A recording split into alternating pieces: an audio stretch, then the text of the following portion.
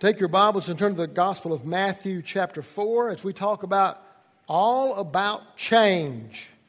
Now you're probably thinking, is that a tithing sermon? No, not about tithing.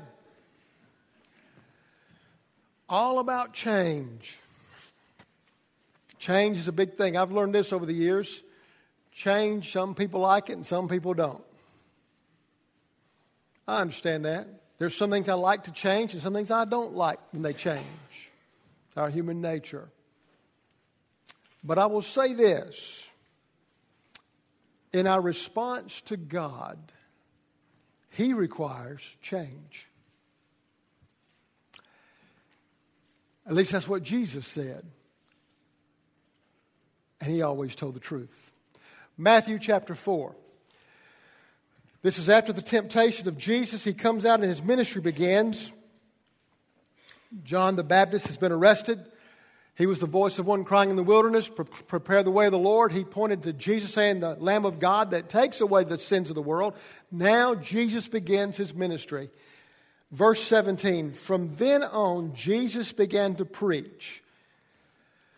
Here was the essence of His messages. Repent of your sins and turn to God, for the kingdom of heaven is near. Repent of your sins and turn to God. Well, now if you'll turn over to Luke chapter 15, he says something else that's pretty significant about this word repent. He's talked about three parables of a lost sheep, a lost coin, a lost son. And after he's talking about the lost coin, the lady who goes and tries to find it because she's lost it. And when she finds it, she asks everybody to celebrate with she's found it. And verse 10, Jesus said this, in the same way, there is joy in the presence of God's angels when even one sinner repents. So I got to determine from this that repentance is a big deal to God.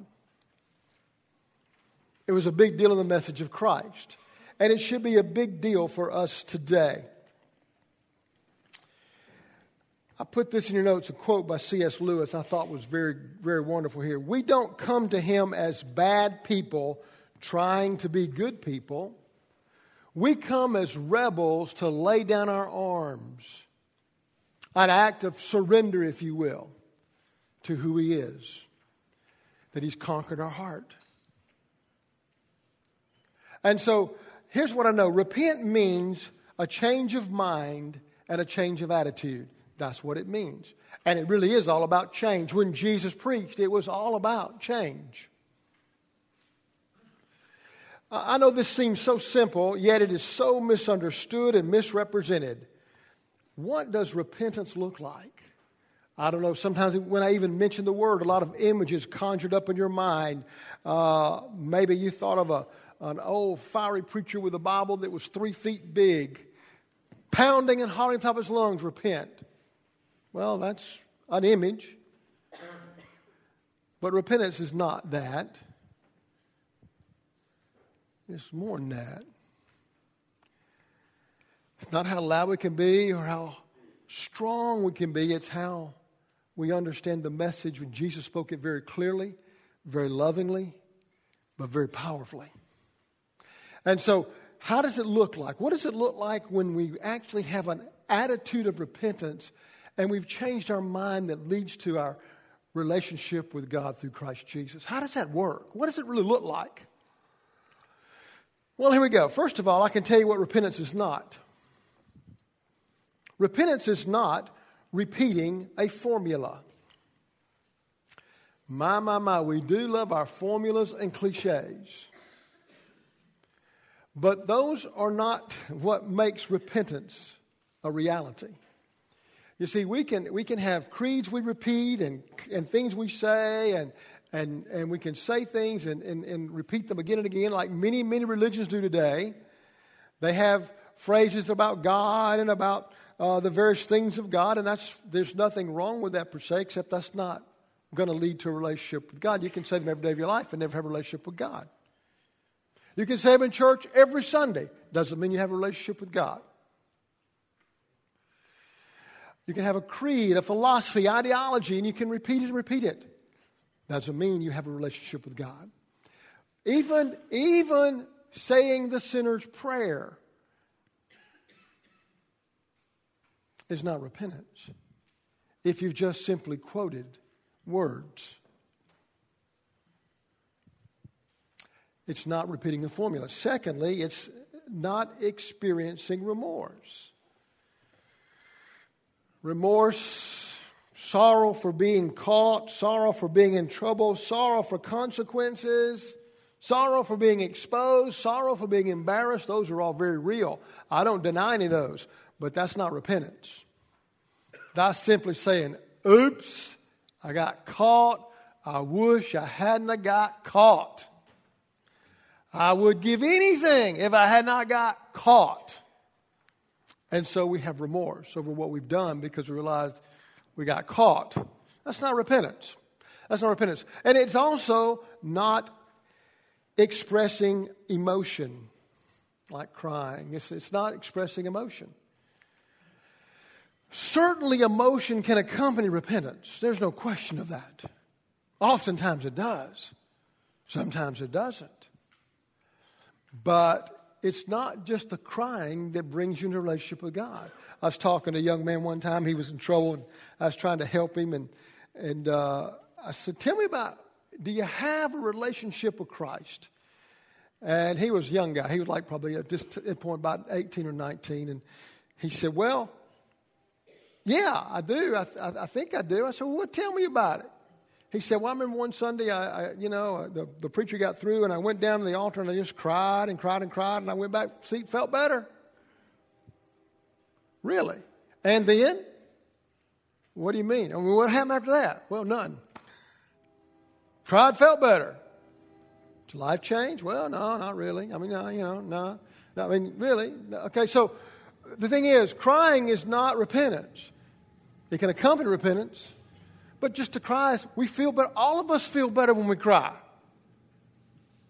It's a release that God has designed in us. That's wonderful. You see, tears don't wash away our sin. That requires the blood of Jesus. And so, in understanding this, the fourth thing, and probably the one that's the most deceptive and misunderstood, is that becoming religious or perfect, that must be repentance. Well, I'm going to start going to church every Sunday. I'm going to be there when the doors are open. I'm going to give me the newest Bible in the marketplace. I'm going to start giving some money to the poor. I'm really going to do things differently. I'm going to reform how I do my life. Really, that's not repentance. You can become very religious. You can become pick any denomination you want. You can be very religious. It ain't going to matter. You can be an awesome Baptist that's celebrated among the congregation, and that still doesn't mean you have a relationship with God. Our tendency is to become religious because we think that'll make it work. That'll get us there. That's how we'll do it, And so if I can be religious or if I can be perfect, first of all, you're not ever going to be perfect in this life. You're going to fall and hopefully, but repentance is what takes place when you have had a relationship with Christ and you fall, you get back up. You may fall again, you get back up. You fall again, you get back up. But people think I've got to be perfect, so I'm going to work on being perfect, then I'll be okay. No, you won't, because you can't be perfect. Jesus said to the guys who were very religious in his day, and I don't think any of us could measure up to the Pharisees. I'm going to be real honest with you. I mean, they were just good. They went to synagogue every day. They prayed 3 times a day. They talked about the Bible all day long, the law. They talked about Moses. They even added stuff to it to make sure they didn't mess up at all. And then they just had Bible verses on their robes. They were pretty religious. They prayed publicly. I prayed long. And Jesus said to these men, unless you repent, you will perish. Now, so you're saying, what does it take then? What could it possibly be? It's not becoming religious or perfect. You can't do that. And this is perhaps the most common substitute for repentance in our culture. We live by a creed or an ideology or some denominational boundaries, and we think, well, this is going to work for me. Well, no, it isn't.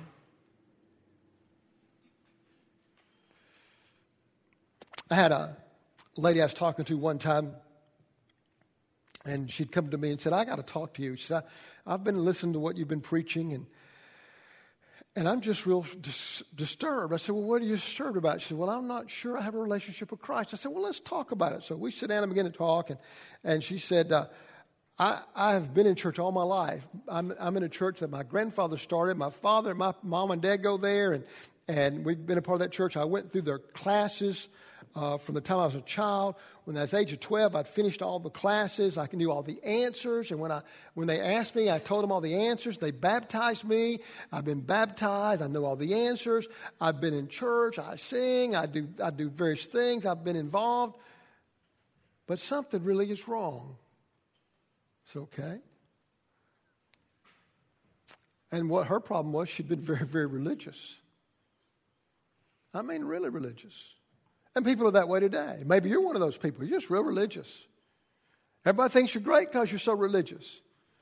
That is everybody but God. He don't think you're great. You see, and so we kind of do that. We celebrate religion. And people go, I must be okay because I'm pretty religious. I do most of the rules. I keep most of them. I probably am better than most people. And Jesus says, no. This is why his message was so direct. So let me tell you what repentance is.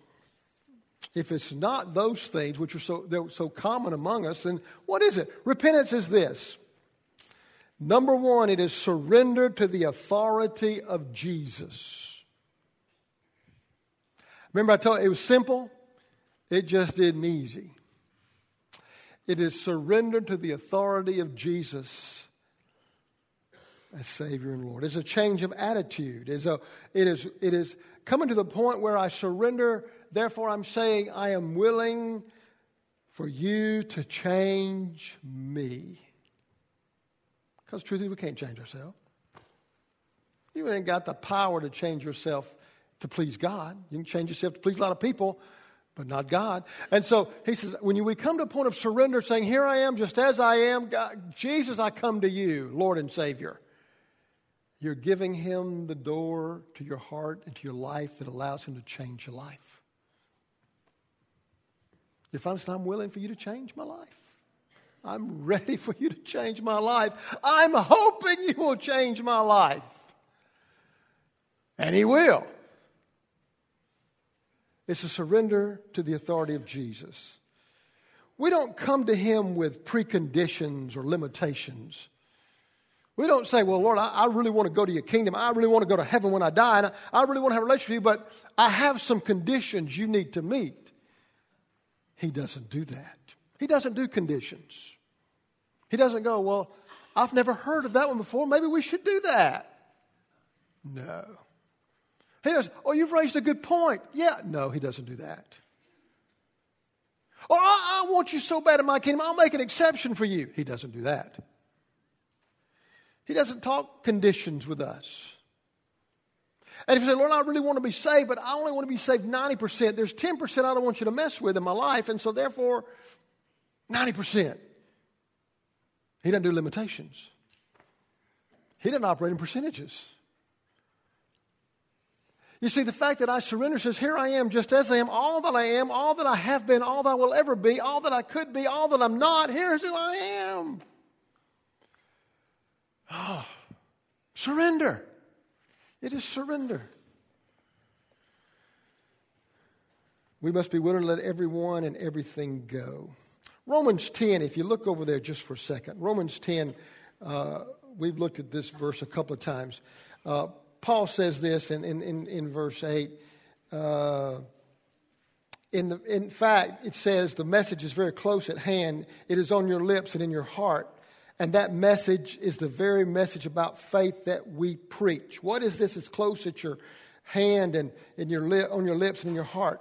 If you confess with your mouth that Jesus is Lord and believe in your heart that God has raised him from the dead, you will be saved. repentance has occurred. You say, well, what's the name? Repentance and belief are actually intertwined in such a way you really can't separate them. If you really believe sufficient salvation, it's because there's been a change of attitude and change of mind in your heart. Because they're actually come together. And that moment of repentance is when I say, I surrender to who you are. You are Lord. You are the ultimate authority of creation, the world, and of my life. I get it. I'm coming to you because you were raised from the dead to validate your authority and your position before Almighty Holy God as the Son of God, co-equal with God, co-eternal with God, co-existent with God. You're God, Lord of all. And I surrender to you. I'm no longer trying to be a boss of my life. I want you to be the boss of my life. You remember when the rich young ruler came to Jesus and he said, I want to go to heaven. We talked about this Resolute a couple of weeks ago, but he came and he said, I want to go to heaven. How do I get there? And Jesus said, well, here's what you need to do.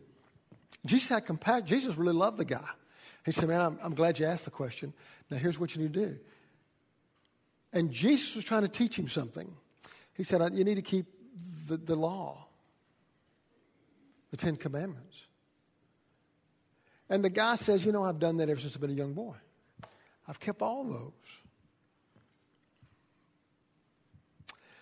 Now, Jesus was not trying to enforce the doctrine of work saves you. He's not talking about work save you. That wasn't what he was trying to. He was trying to teach this young man a truth about his life. He said, I want you to keep the 10 Commandments. Now, the guy should have said, nobody can keep the 10 Commandments. I've never been able to keep the 10 Commandments. What have I got to do? And Jesus would have told him. But then what he did, he said, I've kept those, man. Piece of cake. Done that. I am A+. Jesus said, well, okay, that's great. Then you only like one thing. Oh, what is it? What is it? What could it possibly be? Sell all you have and give to the poor. And the Bible says he walked away very sad because he was very rich. Do you know what Jesus tried to expose this young man's heart to? Truth about himself. The first commandment, you shall have no other gods before me. And this young man's God was his money. He had already broken the first commandment. Didn't even know it. Living in rebellion against God. Living in idolatry before God. And all Jesus said was, if you'll sell all you have and give the poor. And I'm telling you what, if he'd said, I'll do it, I'm not sure God would have made him sell everything. Because he'd have done what needed to be done. He would have finally surrendered to the lordship of Christ. And said, you're more important than anything I have. You're more important than anything in my life. You're more important than anyone in my life because you are Lord. You're awesome. You're unlike anyone I've ever known. And I surrender my life to you. You're more important than my wealth. But he didn't do that. He left very sad. The moment of repentance and belief comes together when we finally realize that Jesus is all we want for our salvation. And he's all we need for our salvation. And we come saying, I am desperately in need of you touching my life, for I am toast without you. I am undone without you. I'm unprepared to meet God without you. It's surrender the authority of Jesus. When my wife shares her testimony, she talks to people, she's always going to get to the point and say, there comes a point when you surrender. When you hand over your sword, quit fighting God. Quit trying to be the exception. Quit trying to be the one that's different. Quit trying to, this is what you do. I had a buddy of mine call me some time ago and said, I got to do a funeral. He says, really weird, bizarre funeral. The guy come to church some, but he really, I guess, wasn't really a member of the church. And he had already planned out his funeral, knew he was going to die. And the songs he's singing are, man, they're just kind of, I don't know what to do with them. I said, well, the guy's funeral, you got to do them because he gets to pick his funeral. But I certainly would figure out how to talk about him in my message and relate truth out of them. He said, well, let me tell you what the songs are. First one is, I'm climbing the stairway to heaven. That's a rock song. I did back there. If you go back for some of you older guys, young guys have no idea what I'm talking about. But anyway. And the other one is I Did It My Way by Elvis Presley. He said, what am I going to do with that? I said, preach truth. There is no stairway to heaven we can climb, and you can't get there your way.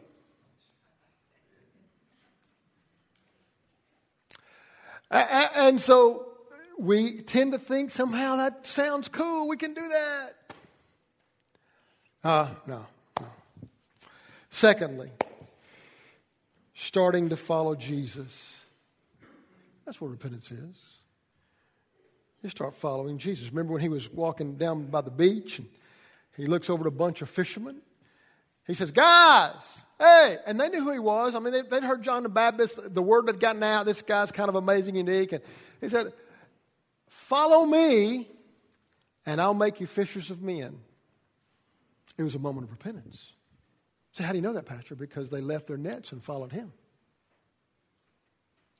They left their boat, their net. They started following this guy. Didn't know where he was going to take them. They had no idea what would be happening when they started following this guy. But they followed him. Spent 3.5 years with him. Repentance is belief in action. It's a choice that comes from realizing the truth about you and about God. I realized what he said about me. Talked about that a couple of weeks ago. And then the testimony about we're in need of a Savior, and the Savior is Jesus Christ and Jesus alone.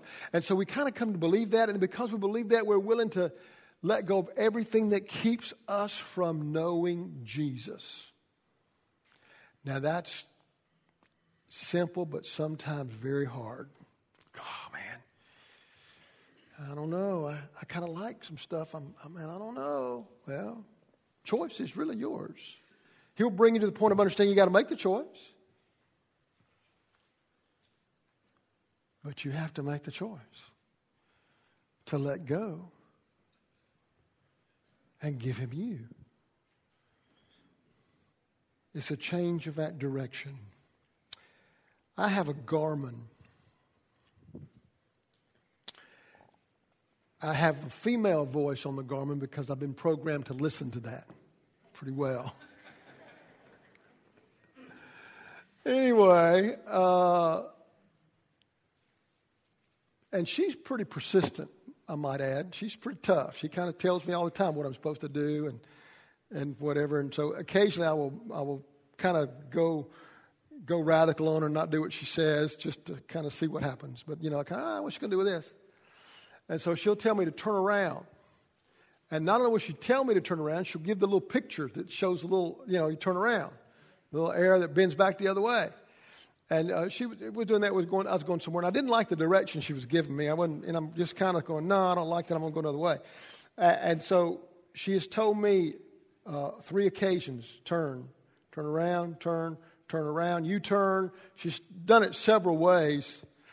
And then the little thing shows and even shows an exit that you can, so I haven't. And then something amazing happened. She quit talking to me. Never said another word. And then appeared on my Garmin, continue on. Just keep doing what you're doing. I'm done. I ain't got anything to say to you. Oh, wow. Okay. Pretty cool.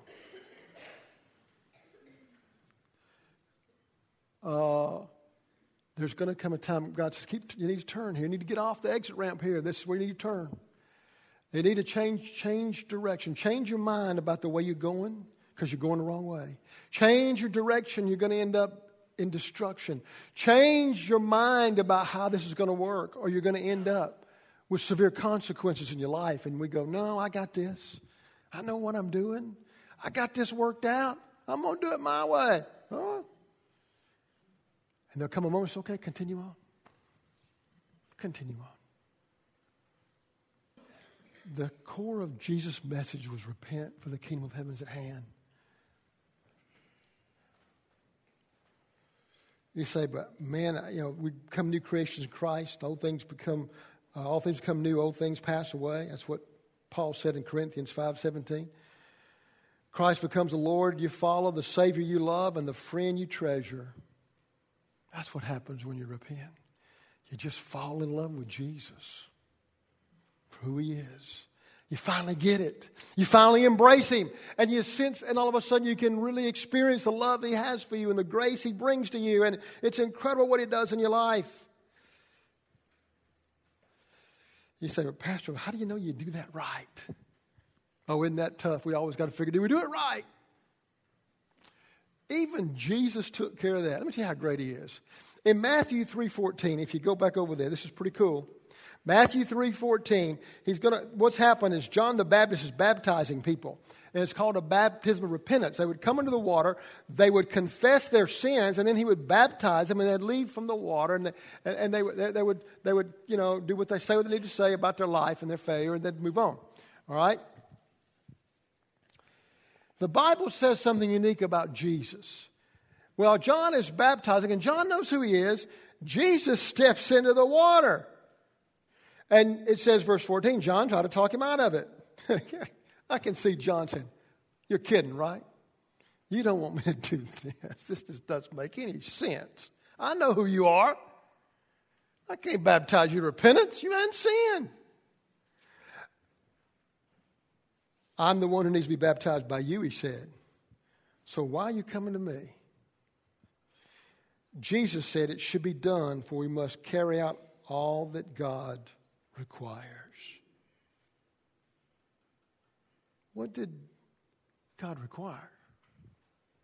It wasn't water baptism. It was repentance. It's repentance. You say, well, now, Pastor, I'm confused because he didn't sin. He wasn't going to repent. So why is he doing this? Look. So John agreed to baptize him.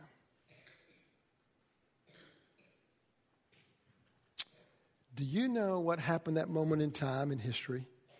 When Jesus in the water said, John, I want you to baptize me. But Jesus, you haven't sinned. You need to be baptizing me. I've sinned. I probably lost my temper a few times, got mad at these Pharisees a lot, said some things I probably shouldn't have said. Hey, you need to baptize me. No, you baptize me. Because what the Father requires. Repentance. Jesus even repented in my place. Is that not awesome? It ain't like we got to make sure we do it right. No.